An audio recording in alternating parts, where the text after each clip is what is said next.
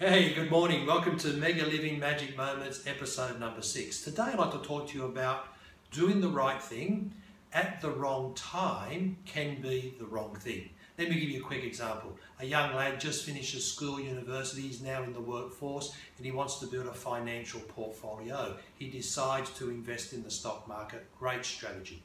At the moment, the stock market is at an all-time high. It is a bull market.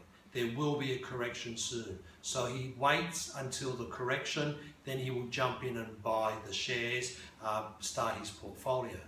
Understand this, even though it's a good strategy, the timing, the season was not correct. Now it's the same in our life, in our career, our finances, our relationships, our communication.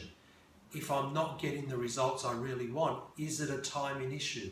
Am I out of season? This one mega living magic moment could be the one that can get the results that you really